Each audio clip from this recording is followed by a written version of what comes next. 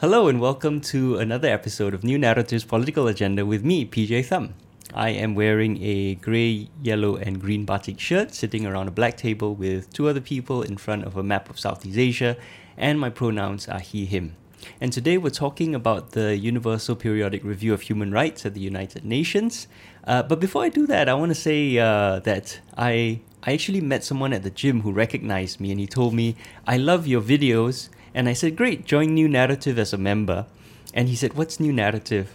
So what I'm going to do is, at the beginning of each video now, I'm going to say, this is New Narratives Political Agenda.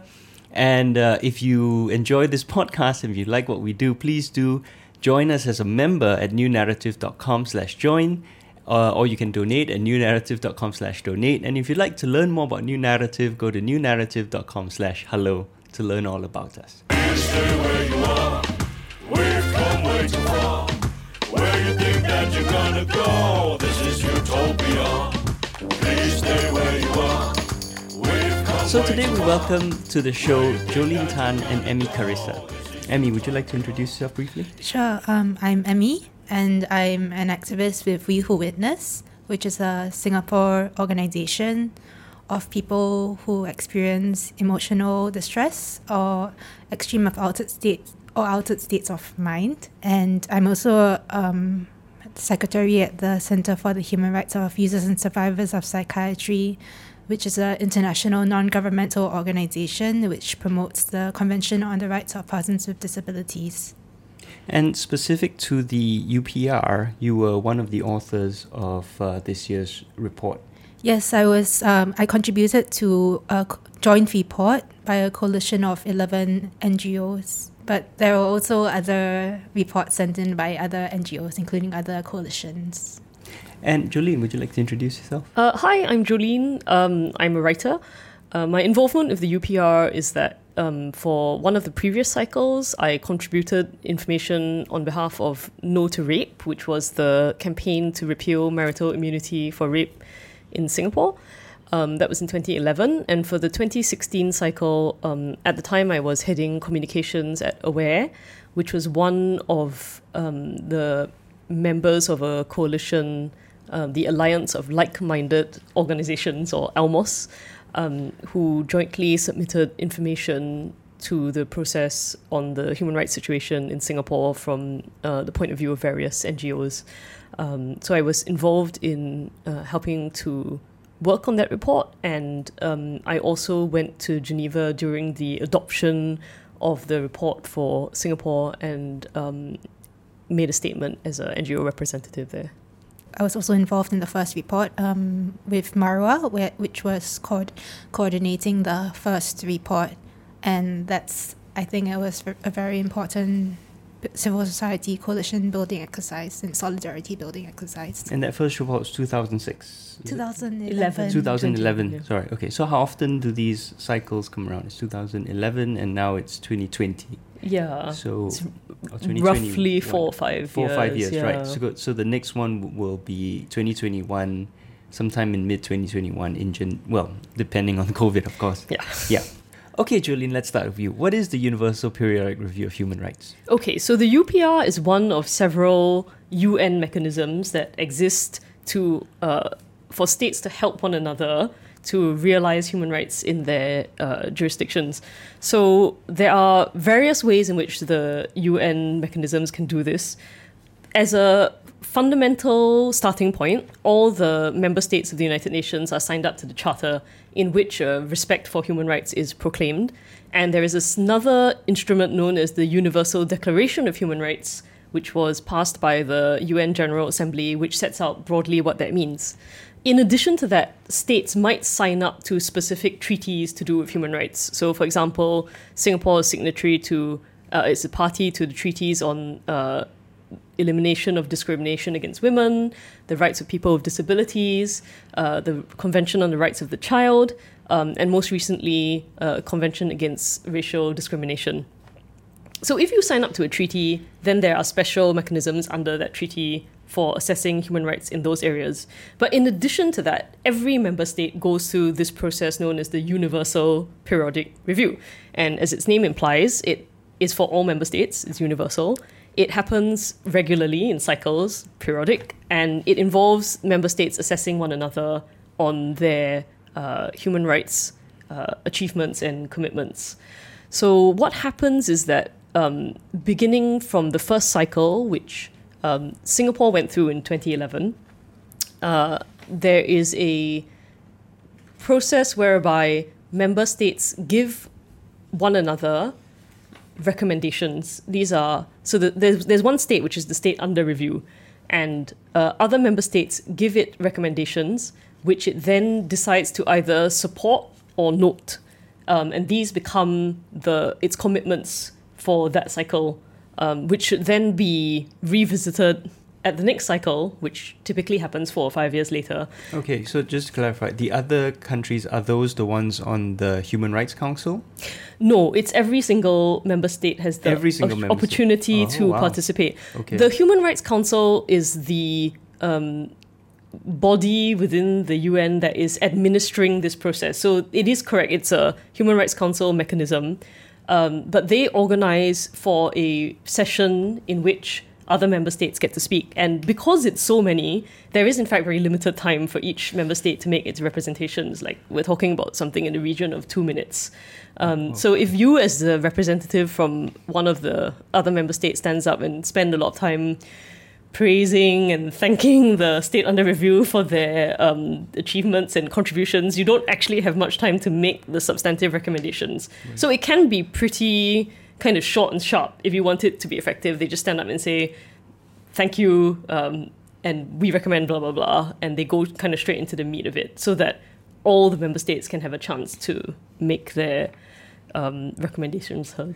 Okay, and when you say support and note, so support is a sort of commitment that we will accept this recommendation and change this in the next 5 years. Yes. Whereas note is like, okay, we see that you say that, but we're not going to do anything about it. So there isn't an option to just reject the recommendation outright.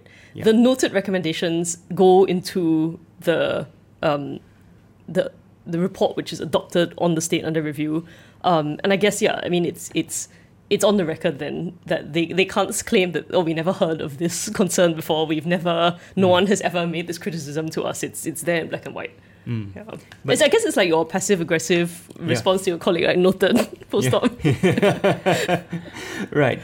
And then if you note something, obviously no one's going to actually expect you to follow up. But if you support something and follow up, is there then any... knowing the UN, there isn't any sort of punishment or sanction, but is there any expression of disappointment 5 years later?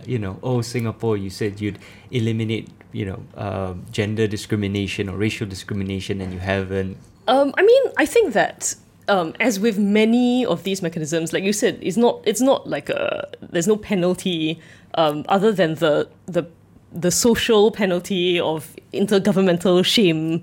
Or even shame from your own citizens or people in your territory who can point to the report and say, you said you would support this recommendation, but where have you actually done it? So I think it's important to remember that as with a lot of the human rights mechanisms, it's a question of applying moral pressure and applying kind of the disinfecting power of sunlight to get states to place their positions on things transparently, so that they can be held accountable by various means. It's by no means a sort of, punitively enforced sort of obligation. Yes. Yeah, I can see there's a lot of countries which wouldn't like human rights to be, enforced upon them, Singapore included. So 5 years ago, you were in Geneva, and did every single country get up then and say and give recommendations, or do some countries simply say pass? And there are actually several parts to the process. The reason why we're here, I guess, is because we were involved as NGOs in submitting information. So there is a stage at which various parties submit information to the various member states who are going to be taking part. That can include NGOs and NGO coalitions like the ones that we've been working with. It can include, in countries that have them, national human rights institutions, which Singapore really should get one, but we don't have one. And it can also include the member state under review itself. the other UN bodies who have been reviewing the member state under the various treaty mechanisms can also submit information. So there's this pool of available information for the reviewing states to take into account when they formulate their recommendations. So they look at this information, and there is, during the session, I wasn't there at that stage of it, but some representatives in Geneva itself may also meet with various people to collect information and hear opinions on the ground. Then they go to the session where they kind of have their 2 minutes or however long it is. So I wasn't there for that session, although I did watch it on the UN streaming, and you can all watch it at home. It's very instructive to watch it. And I don't think they just say, like, we pass our time, but they can stand up and spend a lot of time praising and, appreciating the involvement of the state there. And then they can just give some very bland, limited recommendation if they wish. I do remember one state mentioning something about the rights of people in Singapore in rural areas, which did make me think they probably hadn't thought very extensively about what the situation in Singapore was. So it could just be that, perhaps it's something that they are very concerned about, and they just bring up what informs their own concerns from their own perspectives. So it's really up to them how much they want to make of it.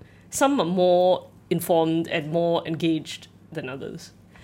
So then you have that session where they all make their representations, and the state also has a chance to provide information and kind of provide clarifications. And then, so that happened in the last cycle in January 2016. And then it was later in June 2016 that there was a session where the final report was adopted. That's after the state has gone through and marked recommendations with supported or noted. And so then you have the adoption session. So by then, the contents are more or less fixed. So I was there then for that session where NGOs again have a chance to make some oral representations, I think just to reflect upon and add more context to the process rather than to influence the contents of the final document. Now, do you remember how the Singapore government responded to all these things? I can imagine from my own experience, and well, actually, I do recall attending a watch party for this at the Agora. I think it was 5 years ago, but I don't really remember what happened. But the Singapore government never seems happy about people criticizing it, so I can't imagine that they were very happy about this whole process. Right. So, you can see the final report adopted for yourself, and there's a long list of supported recommendations and also fairly long list of noted recommendations. They certainly express great support for the process and express that they welcome the process. But obviously, they respond to the substantive recommendations with differing levels of enthusiasm. I think that in the previous cycles, there was a particular controversy generated by some of the remarks by the Singapore delegation concerning 377A and discrimination against LGBT persons in Singapore. I think there was these very infamous remarks about how the existence of Pink Dot or the existence of theatre shows with LGBT themes is proof that things are all hunky-dory here for LGBT that people. doesn't make sense. Pink Dot is a protest for LGBTQ rights. If everything was great for LGBTQIA plus communities, why would we need to have a protest every year? Yeah, your guess is as good as mine. There did seem. I think these remarks were particularly criticized for their seeming ignorance about the real state of affairs. Like, it's not. The challenges that LGBT people face are of a everyday nature, being able to access housing, being able to access support in the cases of violence, being able to go about their lives in education or in employment without discrimination. It's not like it's like a social club. We've got one gay theatre show, so everything's great. I think it just reflects a kind of lack of substantive understanding of the issue. But yeah, so that was an example of their responses. So LGBT discrimination was one key theme in the recommendations in the last cycle that were largely noted rather than supported. Another major area in which there were lots of recommendations had to do with the death penalty. A lot of states called for a moratorium on the death penalty in Singapore, pending, ideally, abolition at some later stage. So those remarks were likewise generally noted rather than supported. I think there was also some concern raised by NGOs involved about the data involved in death penalty, like the lack of transparency with which it's applied. So those are areas which came under discussion, as well as the situation with detention without trial. So that was also the subject of quite a few state recommendations to Singapore. What were the ones that the government supported? Do you remember? Okay, so I can tell you ones that I know they've actually not only supported but acted on. So they were asked to ratify lots of extra conventions which they haven't ratified. In fact, okay, I say extra. There's a certain bundle of conventions which is regarded as the core treaties, of which Singapore has not yet ratified all of them. But they did agree to and have gone on to ratify the Convention for the Elimination of Racial Discrimination since the last cycle. So that was some action. They unfortunately did not either agree to or go on to become party to many of the other core treaties, such as the Convention Against Torture, curiously, or the Convention on Civil and Political Rights, for example, or something which is particularly pertinent, the Convention on the Rights of Migrants, given that we have so many migrants in Singapore who are in such a disadvantaged position. That was very significant and notable in its absence. So, yes. Another area in which there was movement pertained to, at long last, marital immunity for rape. So that was finally got rid of. But sometimes the recommendations can be quite broadly worded to do with achieving greater inclusion for a certain community or achieving greater fairness for a certain community. So then it's not unambiguous as to whether those recommendations have seen progress or not, because obviously it's so broad. Yeah. So for the UPR, it's more of a peer pressure. It's designed to be more of a peer pressure setting rather than with the treaty bodies, which is more semi-judicial. I think that's what Jolene meant about it being about moral pressure. So the Universal Periodic Review might seem like a very scary process, but it's actually possible to get training for it. Like, for example, when Singapore was up for the first UPR review, we had someone from the United Nations come to train civil society on how to write the UPR report. And so we can help each other out in civil society, even if one group doesn't really know how to do UPR reporting. And also, this is another point, but just now Jolene was talking about how states can only praise a country, and that applied in the first review, where amongst the first few countries to speak about Singapore were North Korea and Myanmar, which was then under military dictatorship, and they just praised Singapore's human rights record. So it's really designed to be less threatening than the treaty bodies in a way, because as was said, not all countries want to have their human rights reviewed, and that this was a way to make it so that everyone would participate, even if they didn't sign a treaty. And that's also good for civil society, because then it's a chance to speak up and make the international community aware of human rights violations that are happening, even if your country hasn't signed a lot of international treaties. Yeah, absolutely. Yeah. The UPR is also less threatening in that it's not binding. So when you get recommendations from countries, it's not like you are obliged to do this. You can, and you have the chance to, the state has the chance to accept. Say noted. Or noted. Whereas when you report to a treaty body, you are basically recommended, and it's, and you're supposed to, like, even in Singapore, where the convention doesn't automatically become on par with national law, you're supposed to change your laws to match the standards of the convention. Right, there's a obligation at the level of international law. Yes. Yeah. So when you go to Geneva also as a NGO representative, there are also organizations that will help you to teach you how to lobby in Geneva. So for example, there's this organization called UPR Info, which will teach you like which countries are interested in which issues, and they'll tell you, okay, just prepare a 1-page info sheet and then highlight the points you especially want the country to speak about, and then you put it on their table. So they will teach you all these things. So it's not that, although human rights seems very scary, and it also seems like something that the average person cannot do, and you need to have a law degree to do it, and you actually don't have to. Yeah, they help to make it accessible.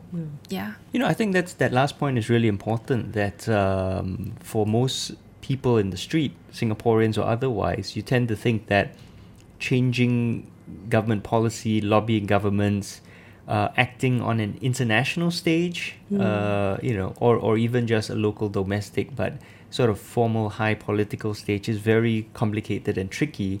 But really it's just it's a method that you can learn, right? And that I think one of the themes of New Narrative is that we've tried to put across is that it is possible for ordinary people to make their voices heard and help change things in our local community for the better. Yeah, when I my first foray into civil society was actually with the UPR. So at the time I was 19 years old, and I wasn't studying law. I am not a lawyer. I've not studied law, but I just was part of the NGO, and I just learned by seeing how people vote, and you just sort of replicate it, and it's not that difficult. Yeah, I mean, I don't think you need to be a lawyer. A lawyer makes you understand the law, but it also kind of puts you in a certain frame of thinking with regards to the law. Absolutely. I mean, I guess in the same way that, people think, international human rights mechanisms, very inaccessible, very confusing, nothing to do with me. I think that human rights in general get a very bad rep for this as well, right? People think, especially in Singapore, where it's been set up in opposition to some concept of national sovereignty, or set up in opposition to our way of practically achieving things. People have a lot of myths and misconceptions about human rights. So I think, why do this? Why have member states do this with one another? Why does Singapore bother? Why do we bother? And I think that when you get right down to it, right, human rights are just a way of saying that there are some things that should never be done to human beings. There are limits on what should be done to human beings in the pursuance of state or other goals. And there are some kinds of support that everyone should get just because they're a human being. It's just a sophisticated framework for expressing and institutionalizing this basic idea. And I mean, it's no accident that this whole Universal Declaration of Human Rights emerged after the horrors of World War II and the kind of bureaucratically organized and institutionalized kind of violation of human rights through the Holocaust, for instance. When people said, okay, we need to express some standards to say that human beings are not just things, human beings are not obstacles or tools to get that states can either use or move out of the way to achieve their ends. But that in everything that we do, we need to consider the well-being of the people involved. It's just a framework for ensuring that. And when you put it that way, it's hard to understand why we should consider them to be inapplicable in any society. Surely, whatever our goals as a society, we want it to be carried out in a way that respects all the people who are affected by it. Yeah, I mean, it's to even further summarize what you say, I think it's just a way of codifying the fact that we should be kind to one another. Yeah, right? Yeah, absolutely. That's all there is to it. And there's nothing, if you look at human rights thinking and experience over the last few decades, there's really nothing absolutist about it, the way that the caricatures would have you believe. Like take freedom of expression. To have a body of thinking that says that yes, you can limit it. There's no human rights practitioner who says freedom of expression should be absolute and untrammeled and there can never be restrictions, right? I mean, if nothing else, for example, someone can't just stand outside your door and play music at like 300 decibels there. I mean, that stopping that may be in principle a restriction of freedom of expression, but we recognize there are competing concerns. Or the classic example of shouting fire in a crowded theatre. Right. Yeah. Yeah. So what human rights thinking has centered on is things like, what are the good reasons for having restrictions? What are the best ways to achieve those purposes or those reasons while minimizing the degree of restrictions, and sort of thinking about the various ways of achieving that. So to me, it is self-defeating for us not to want to learn from the ways that other people have thought about these questions and thought about how they apply to their experiences. Yes, our circumstances may not be the same as someone else's, and so how we apply those lessons may change, but to throw the human rights baby out with the local inapplicability bathwater is, to me, like just clearly shortchanging ourselves. It's also a problem with the idea that societies and cultures are bounded and homogeneous and discrete, and also unchanging. So, I mean, this idea that there is, I mean, PJ, you're a historian as well, so you know about this. So, I mean, it's not that there is something that's Singaporean and then there are these things that are not. I mean, if activists are trying to, from Singapore, are trying to promote this, then it's not, that's also, that's something that we pick up. And just because something that maybe it originated from a certain context, it doesn't mean that people can't then take it on if they find that it's helpful. I mean, don't even get me started on the kind of construction of national identity, which actually I've talked about in recent podcasts and speeches about how authoritarian governments manipulate national identity to benefit themselves and to use that as a cudgel to say that, to make themselves synonymous with the nation and with national identity, so that their enemies then become somehow anti-national and treasonous and traitors, right? And of course, the rejection of human rights, which is very much predicated on the universality of human dignity, respect for the individual. It's the only objective division of human society is the individual. Right, anything bigger than that has to be imagined or constructed, and its borders and boundaries are far more fluid. So the way that we approach governing and organizing our societies has to be at the level of the individual, because you can't draw boundaries around groups of people and simply declare them to be a certain way and then govern them on that basis, because there's no basis for that in objective reality. Or at least it would have to be constantly negotiated. And negotiated in a way that the individuals still remain as units or as discrete quantities within that. Respecting the right to, I mean, individuals do have the rights to then say, okay, I want to be part of this broader unit, and we all opt into it, that's fine, I think also one of the things about human rights is that people who have a lot of privilege actually do enjoy human rights. I mean, it's not rights as privileges, but it's just, if you're in a privileged position, you might not realize that you are enjoying all these things that everyone should be enjoying universally. And I think it's also, this is also demonstrated that if you're marginalized, then it's really helpful to have human rights instruments, because the way that, especially more recently, human rights instruments being treaties like the Convention on the Rights of Persons with Disabilities. I think they're also thinking of creating a treaty on indigenous people's rights and also a treaty on older people's rights. So especially nowadays, and you'll notice that a lot of the treaties, besides the core human rights treaties, which is the civil and political rights, economic and social rights, and Convention Against Torture, they focus on marginalized groups of people. And just now I mentioned that societies are not homogeneous, and So there's actually, oppression and inequality within a society. And what's helpful about human rights is that marginalized groups come together or recognize that marginalized groups actually have rights too, and they lay them out. And in recent times, the creation of the treaties has actually been led by by marginalized people themselves. So there's this movement, and there's this reclaiming of power that goes on, and that activists in individual countries can then leverage on against maybe more dominant discourses and more dominant ideas and structures.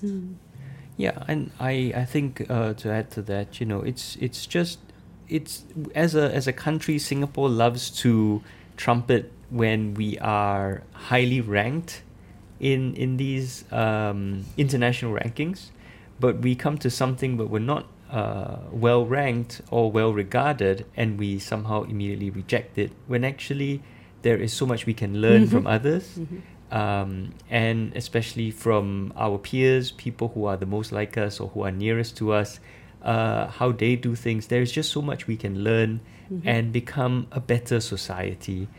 And this is really, it's one thing if a government wants to reject or ignore, but then to actively seek to suppress human rights. It takes more effort to suppress something than to ignore something. It's another point I've made on the show. Why do they actively reject help, reject us getting better, reject us having a better society, reject us trying to help ourselves, right? Trying to organize and make our societies better. I don't get why so much effort is spent suppressing ourselves. And then, of course, at the end of the day, the government will complain, there's no initiative and agency among Singaporeans. Singaporeans are, lazy, just sit around, wait for the government to do stuff for them. I mean, well, yeah, when we try and do stuff for ourselves, both at the domestic level, even international level, we go to, the UN, or we build international solidarity. Well, you actively try and stop us. So it's all very frustrating for me, and very disappointing. But let's come back to the UPR. So just one last question about the sort of last 5 years. Can you elaborate, Joni? I think you mentioned this earlier. What are some ways in which it's made a difference in Singapore, and ways in which it hasn't in the last 5 years? As with all advocacy of this nature, it's very hard to pin down and say, this is the reason for this change, or this is the reason for that not changing, or indeed this is the reason why things haven't got worse in some other counterfactual way that we could have happened, right?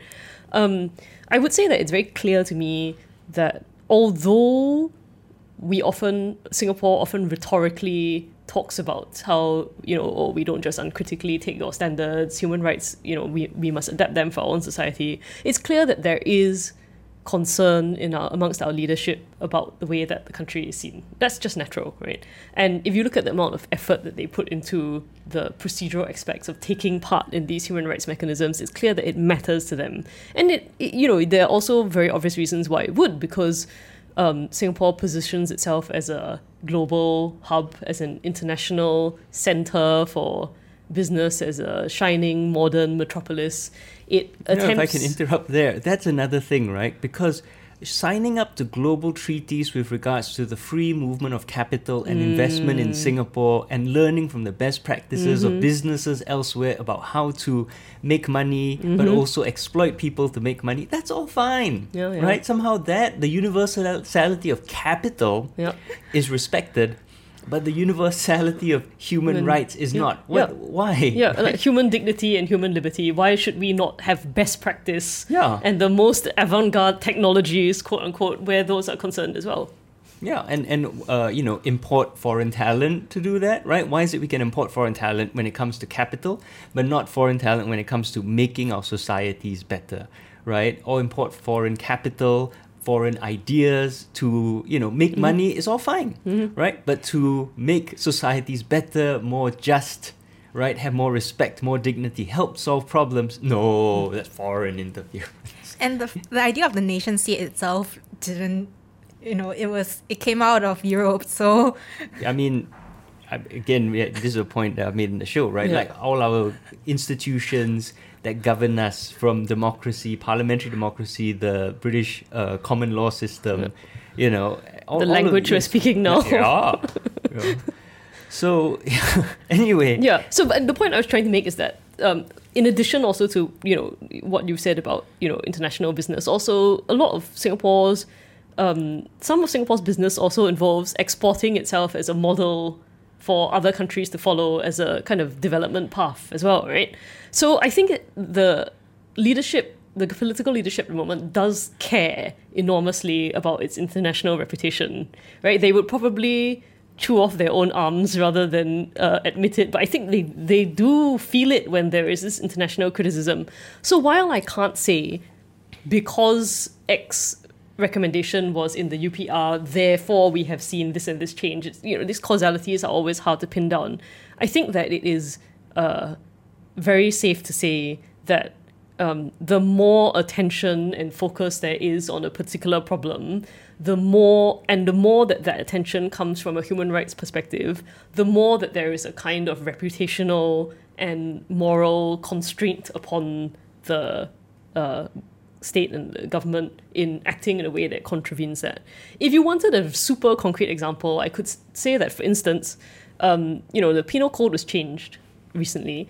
Prior to the Penal Code being changed, there was a 500-page report by a group of experts, the Penal Code Review Committee, and when they were, for instance, discussing marital immunity for rape, it was very clear from the document that the experts had had some discussion about whether the repeal should be total or partial.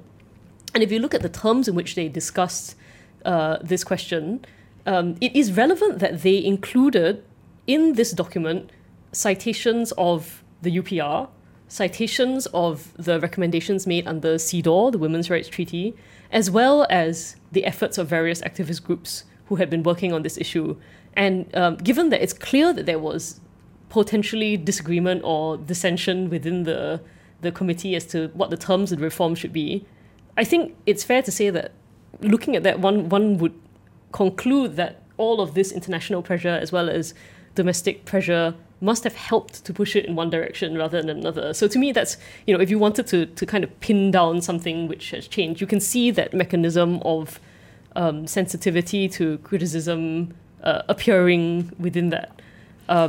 But yes, I mean, obviously, in most cases, it's very hard to say. You know, who knows how much worse things might be if there wasn't a UPR or some other process essentially telling the state, we've got our eye on you, we're noticing when these things happen, and they do not happen without being witnessed or without being kind of critiqued where that's appropriate. So going on what Jolene was saying about how Singapore has a reputation to keep up, it wants to keep up its reputation, in each UPR session so far, in 2011 and 2016, the Singapore government has conceded one big thing each time. In the first session, it conceded that it will sign the Convention on the Rights of Persons with Disabilities, and in the second session, it conceded that it will sign and ratify the Convention on the Elimination of Racial Discrimination.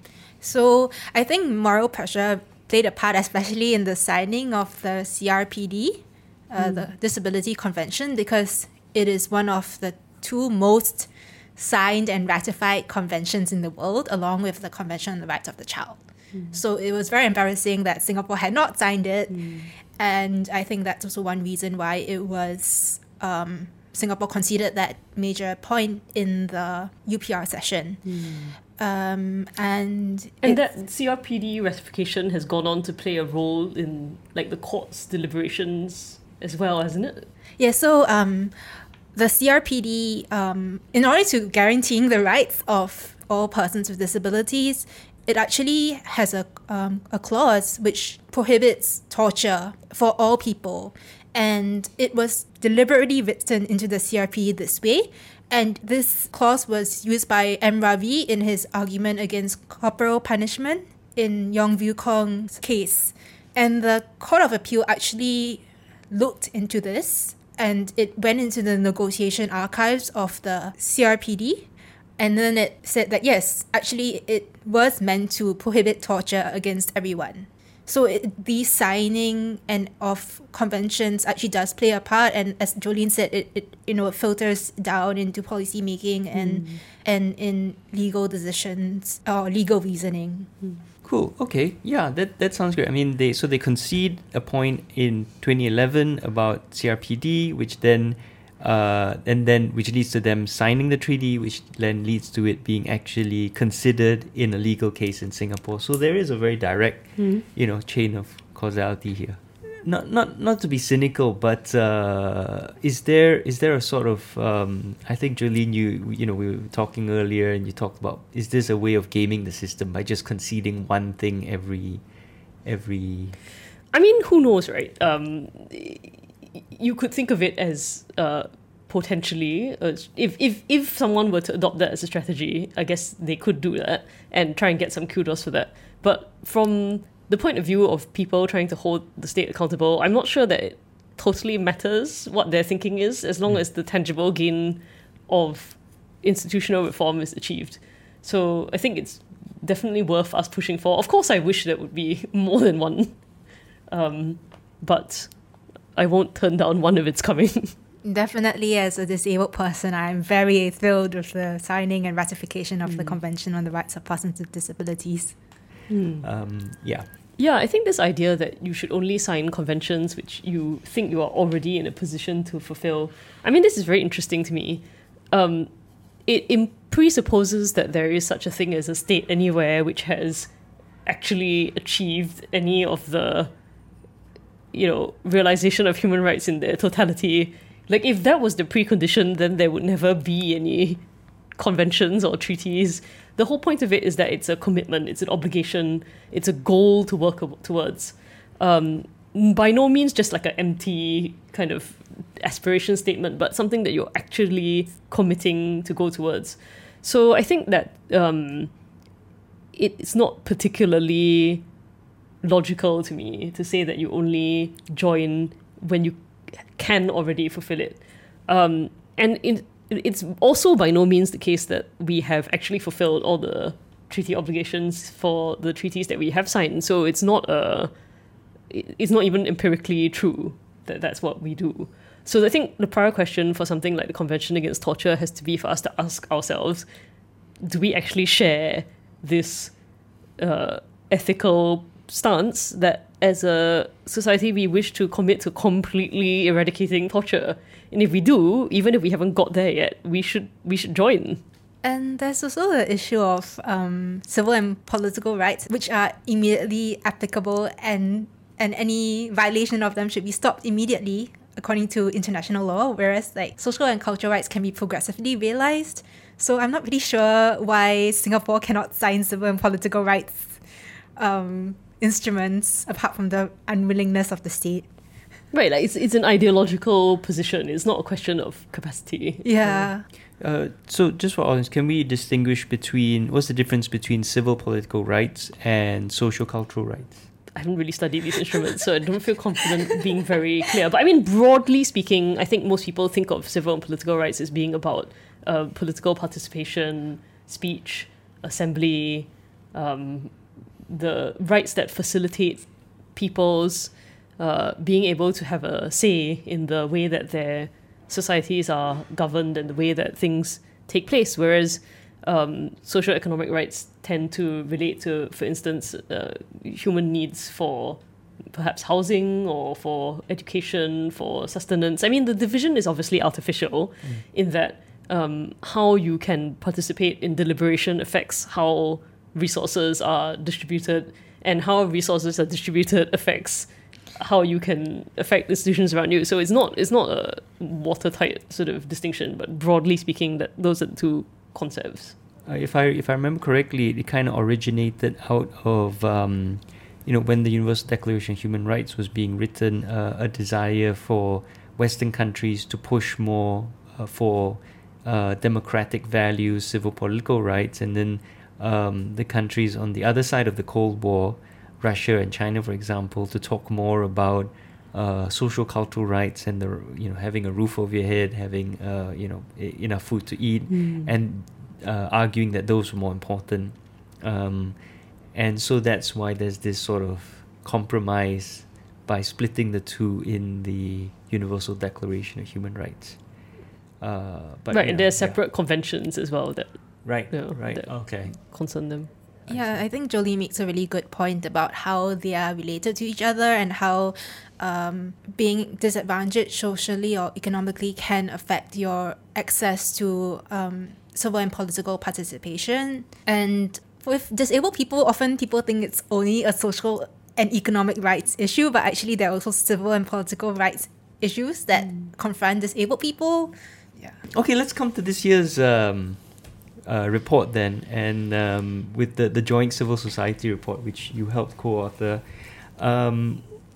I guess the question is, are there any major changes from the last one 5 years ago, or are we stuck in, in a sort of stasis where we make these recommendations and nothing happens, apart from the one big concession, of course, which was the racial discrimination.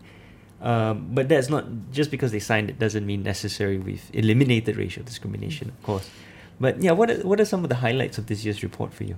I think the most important thing in general about civil society shadow reporting is the solidarity that's involved in it. So it's a way, because one way of controlling civil society and dissident voices is to make people afraid of associating with each other and of not wanting to tackle like civil and political rights issues. For example, let's say if someone is working on women's rights, they might just say, no, we don't deal with human rights, we only work on women's rights.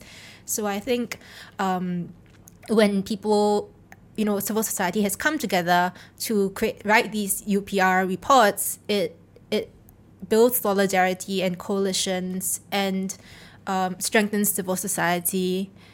So the process is important as well.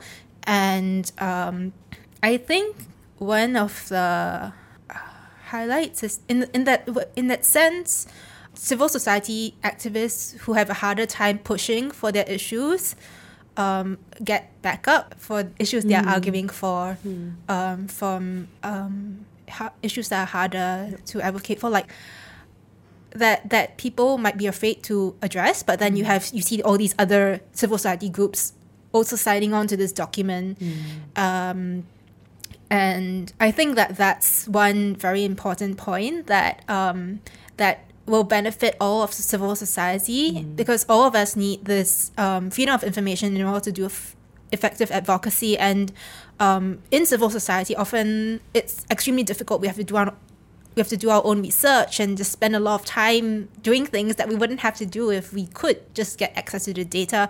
And also the civil and political rights, freedom of expression, it's also very important, because otherwise it's really difficult to bring up issues, regardless of whatever issue we are focusing on, be it migrant workers issues or women's issues, LGBT issues, or the rights of disabled people. Yeah. And also I think one thing about this coalition report that I was part of was also that it included climate change. Coalitions don't always include all issues. And sometimes, I think that's something that could be improved upon, because, for example, in the second cycle, the issues of disabled people weren't really talked about, even though during the first cycle, Singapore agreed to sign the CRPD, Disability Convention. And then now we didn't really have that much about racial discrimination in our reporting, even though Singapore just agreed to sign the CRD. So I think that's something that could be improved upon. But actually, based on what you said, there were actually two things that I thought of. One is, completely agreeing with you that these mechanisms are very important, particularly for those concerns or issues or groups that have a harder time being heard here. For instance, those where mainstream media is much less willing to cover. Like, when will a statement from a death penalty abolition group, for instance, be carried in the mainstream media with the same prominence as, let's say, a statement by, women's rights groups. It's not taboo to talk about women's rights. We even have this promised white paper. I mean, as to whether it will actually reflect a women's rights perspective, question mark. But it's obviously there are different levels of access to media attention for different kinds of concerns. But also what you said about how the NGO work and solidarity is really important, that really resonates with me. And I agree with you that the civil society has not always done a good enough job of covering every base that absolutely needs to be covered. And that's also a reason why I think it would be really valuable for us to have a national human rights institution, which is something that a lot of other countries have, which is basically you could have a body that is supported or funded by the state, but that is allowed to operate independently and which has explicitly a mandate to look at the range of human rights issues that apply in the country, that would have funding to do so, that would have an authoritative status. Perhaps you could have it also, to get around the issue of access to information. It could even have particular powers to request information. And if we had that, I mean, I'm not saying by any means that civil society doesn't need to keep working to be more comprehensive. Absolutely, it should. But that would also be a really good mechanism to help bolster that and make sure that those issues were getting the kind of airtime that they need in Singapore. And just to make a point, this is not like a human rights commission is not something that's extremely foreign, because Philippines has one, Indonesia has one, I think Thailand has one, and Cambodia has one, but it's not recognized by the government, but it still exists. And, in some ways it's even more powerful for not being recognized by that government. So it's not something that is so foreign to Singapore. We definitely, Singaporeans we're very good at organizing and building bureaucracies, so why can't we have one too? Yeah, absolutely. And in 2 reports for this UPR cycle from civil society have called for national human rights institutions. So from the coalition that I was a part of. Yeah. But I mean, also we cannot say that it's foreign, because if it's foreign, why did we sign all these treaties? You could argue that UPR, we didn't have a choice, right? We're part of the UN. We want to engage in all sorts of other technical or economic cooperation via the UN. So therefore, we are part of the UPR as well. But we had a choice as to whether to ratify conventions on rights of persons with disabilities, or elimination of discrimination against women, or racial discrimination, rights of the child, and so forth. So since we've signed up, then aren't we already committed and agreed to meet the standards promulgated in these instruments? So we should be investing resources in doing it. We can't say it's foreign. If we really thought it was so foreign, we could have just rejected the whole shebang, but we haven't. I suppose the government's position is that, the PAP government itself can check own self and make sure that they are living up to these treaties, and they will be the judge whether these treaties are being adhered to, rather than someone a lot more impartial, third party, independent. Which is, again, part of the pattern of how politics is done in Singapore, unfortunately. I agree, and that's something that is also comes up when you have various civil society groups which are focused on different issues, all reporting at the same time, because you can see a lot of commonalities in the ways that the issues can be addressed. Like 2 civil society, 2 reports both asked for national human rights institutions in order to monitor and address the human rights violations that are taking place in general, and also against their constituency in particular. And also there's on this issue of own self, check oneself. It applies for prisons, and it also applies for psychiatric settings. And there are many commonalities amongst the issues, even like detention, administrative detention. There's the Internal Security Act, the Criminal Law Temporary Provisions Act, the Mental Health Care and Treatment Act, Destitute Persons Act, and also detention of young women for the places of safety, which are all forms of arbitrary detention. And another thing about how this the coalition worked is that although not all issues may have been included in the coalition report, it was also because of the way that you shouldn't it's not that if it's not included in the coalition report by the 11 NGOs, it's not an important issue or that we don't support it. It's just that the way that the UPR works at the moment is that they will consolidate all the reports, so we have been encouraged not to repeat. And so, for example, the International Commission of Jurists was going to submit its own report on freedom of expression, mandatory death penalty, and judicial caning, and so we didn't put it in our report, but it's also an important report that you should go and read if you have time. It's on the internet. And also Function 8 submitted its own report as well, and so we thought we would give more space to some of the other groups to talk about the issues, but it's also an important report. I may be wrong, but didn't Sione also, in addition to joining this 11 NGO coalition, also submit a report together with Transgender SG? Yes, that was the LGBTQI coalition report, and then also Function 8 also submitted a report along with the FIDH. FIDH? I believe it's an international NGO. So you're encouraged not to repeat. It's not a question of everyone should report what they think is most important, and then the fact that something comes up a lot more often means it's a lot more urgent. But all of you are encouraged to work together to present different pieces of a broader picture. Yeah, I mean, I think it's partly a strategic question, right? You want the delegates from other states to pick up on the concerns and the information that you've raised. The more you inundate them with a large volume of repetitive information, the harder it will be for them to do that.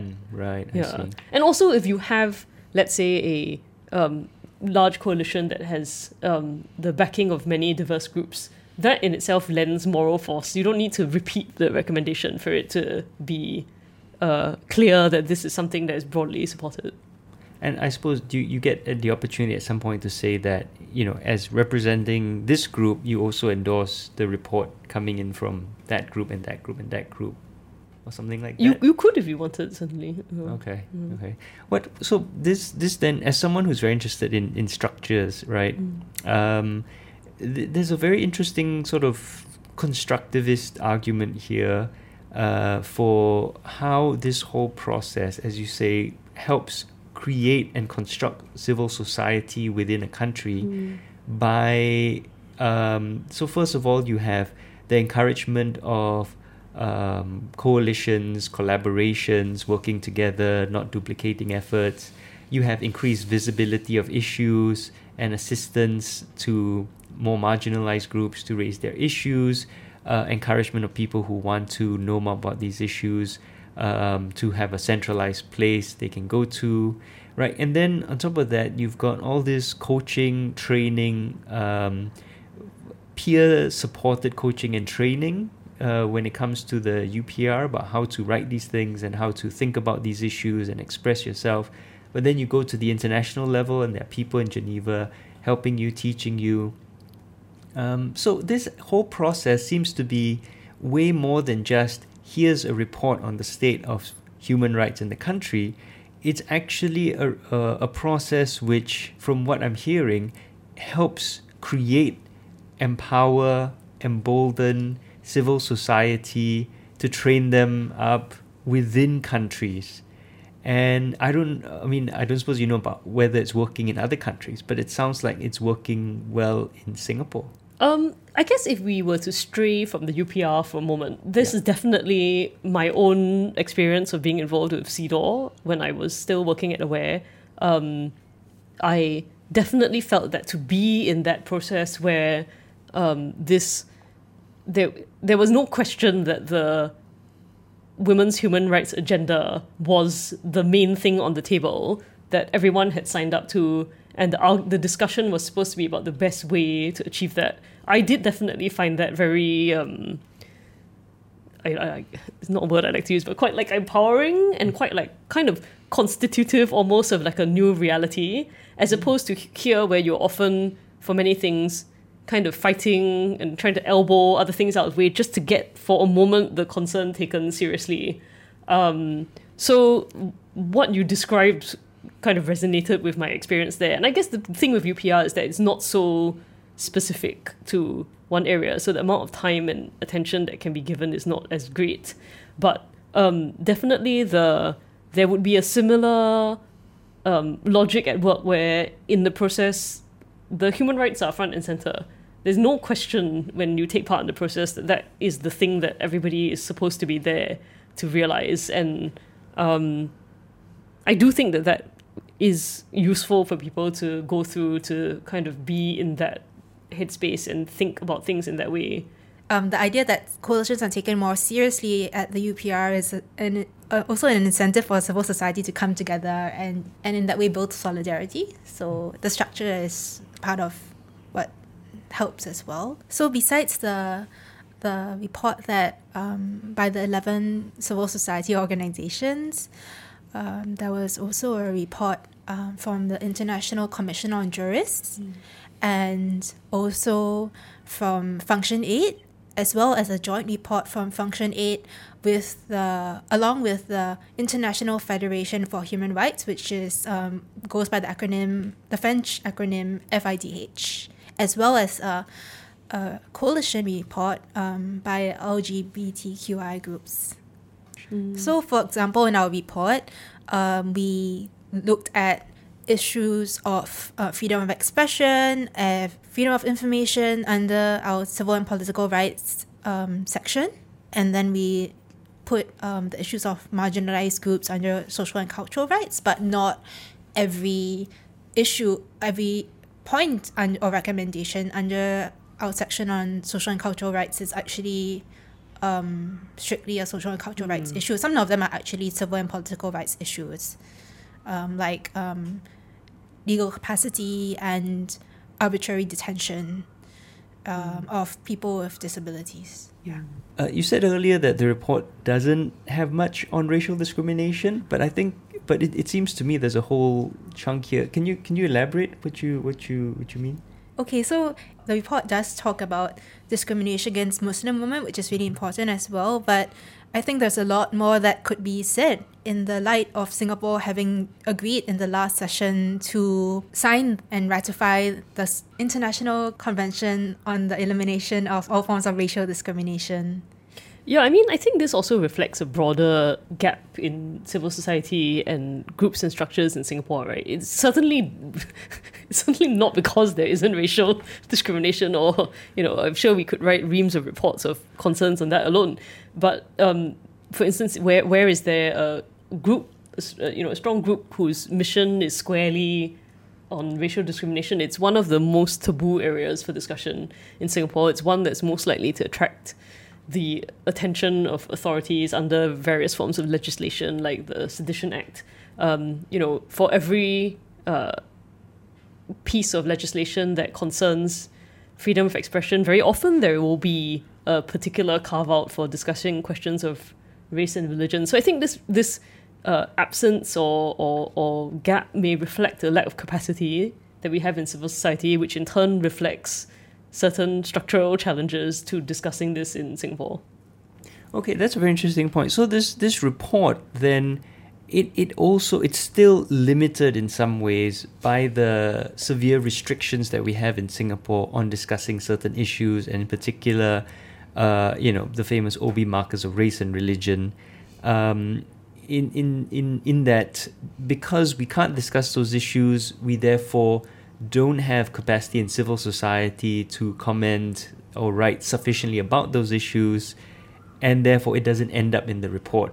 Right, I see. That's a very interesting observation. So this report it's insufficiently comprehensive in that the worst issues can't make it in, or the most difficult issues. Not to say the worst, that has a different connotation, but the issues that are the most difficult to discuss also can't make it in. So this report kind of exists in the space, in a sort of these are issues which are not circumscribed enough. Yeah, I but they're wouldn't. circumscribed I to a certain wouldn't. extent. I wouldn't say can't, because obviously, with greater efforts, it may be possible to do this. For instance, like death penalty abolition, right? It gets very, very, very little official recognition or mercy or quarter, but it is there.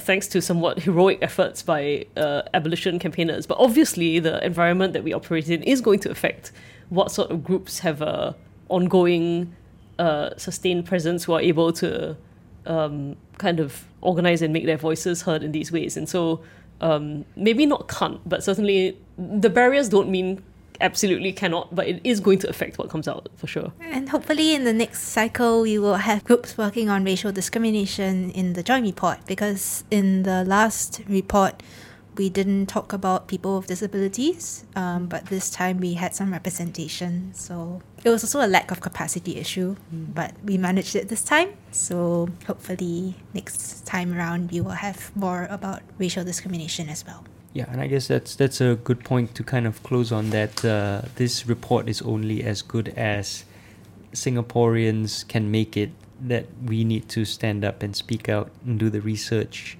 Otherwise, it's not going to be them. We can't just assume anyone else is going to do it for us. Yes. So for our audience listening, where can they find a copy of this report and the other reports submitted? Is there a repository anywhere, or is it like scattered across different places? Well, the report by the 11 CSOs is up on the AWARE website. Right. And then the International Commission on Juries report is on their website as well. Okay, we'll put links in the show notes. Yeah, and also the one by Function 8 in conjunction with FIDH is on the FIDH website, I believe. But otherwise, you can go to... The UN has a list, and you can go to like the cycle number, and then Yeah. under that they will have all the documents. Or at least the ones where the consent has been given to make it public. Yes. Okay. Okay, and if anyone listening or any of you out there are interested in this, well, please do read the reports and please do share them. Please do, retweet and share on your Facebook. Lots of awareness about these issues is really important. And if you'd like to get involved, just get in touch. Write into me at New Narrative, and I can help you put in touch with all these civil society groups. So I guess that brings us to a close. This has been a fascinating session. I've learned a lot. It's really interesting. So thank you, Emmy, for joining us. Thank you, Jolene. Yeah, thank you. And as always, thank you to our listeners, our audience, for spending your time with us. Thank you for joining us. And if you enjoy what we're doing, please do go to newnarrative.com for more stories on Southeast Asia. Check our sister podcast, Southeast Asia Dispatches, for more news, interviews, and commentary from around Southeast Asia. And if you'd like to join New Narrative as a member, please do at newnarrative.com/join or donate at newnarrative.com/donate. Thank you very much, and see you next time. Where you think that you're gonna go? This is utopia. Please stay where you are. We've come way too far. Where you think that you're gonna go? This is utopia.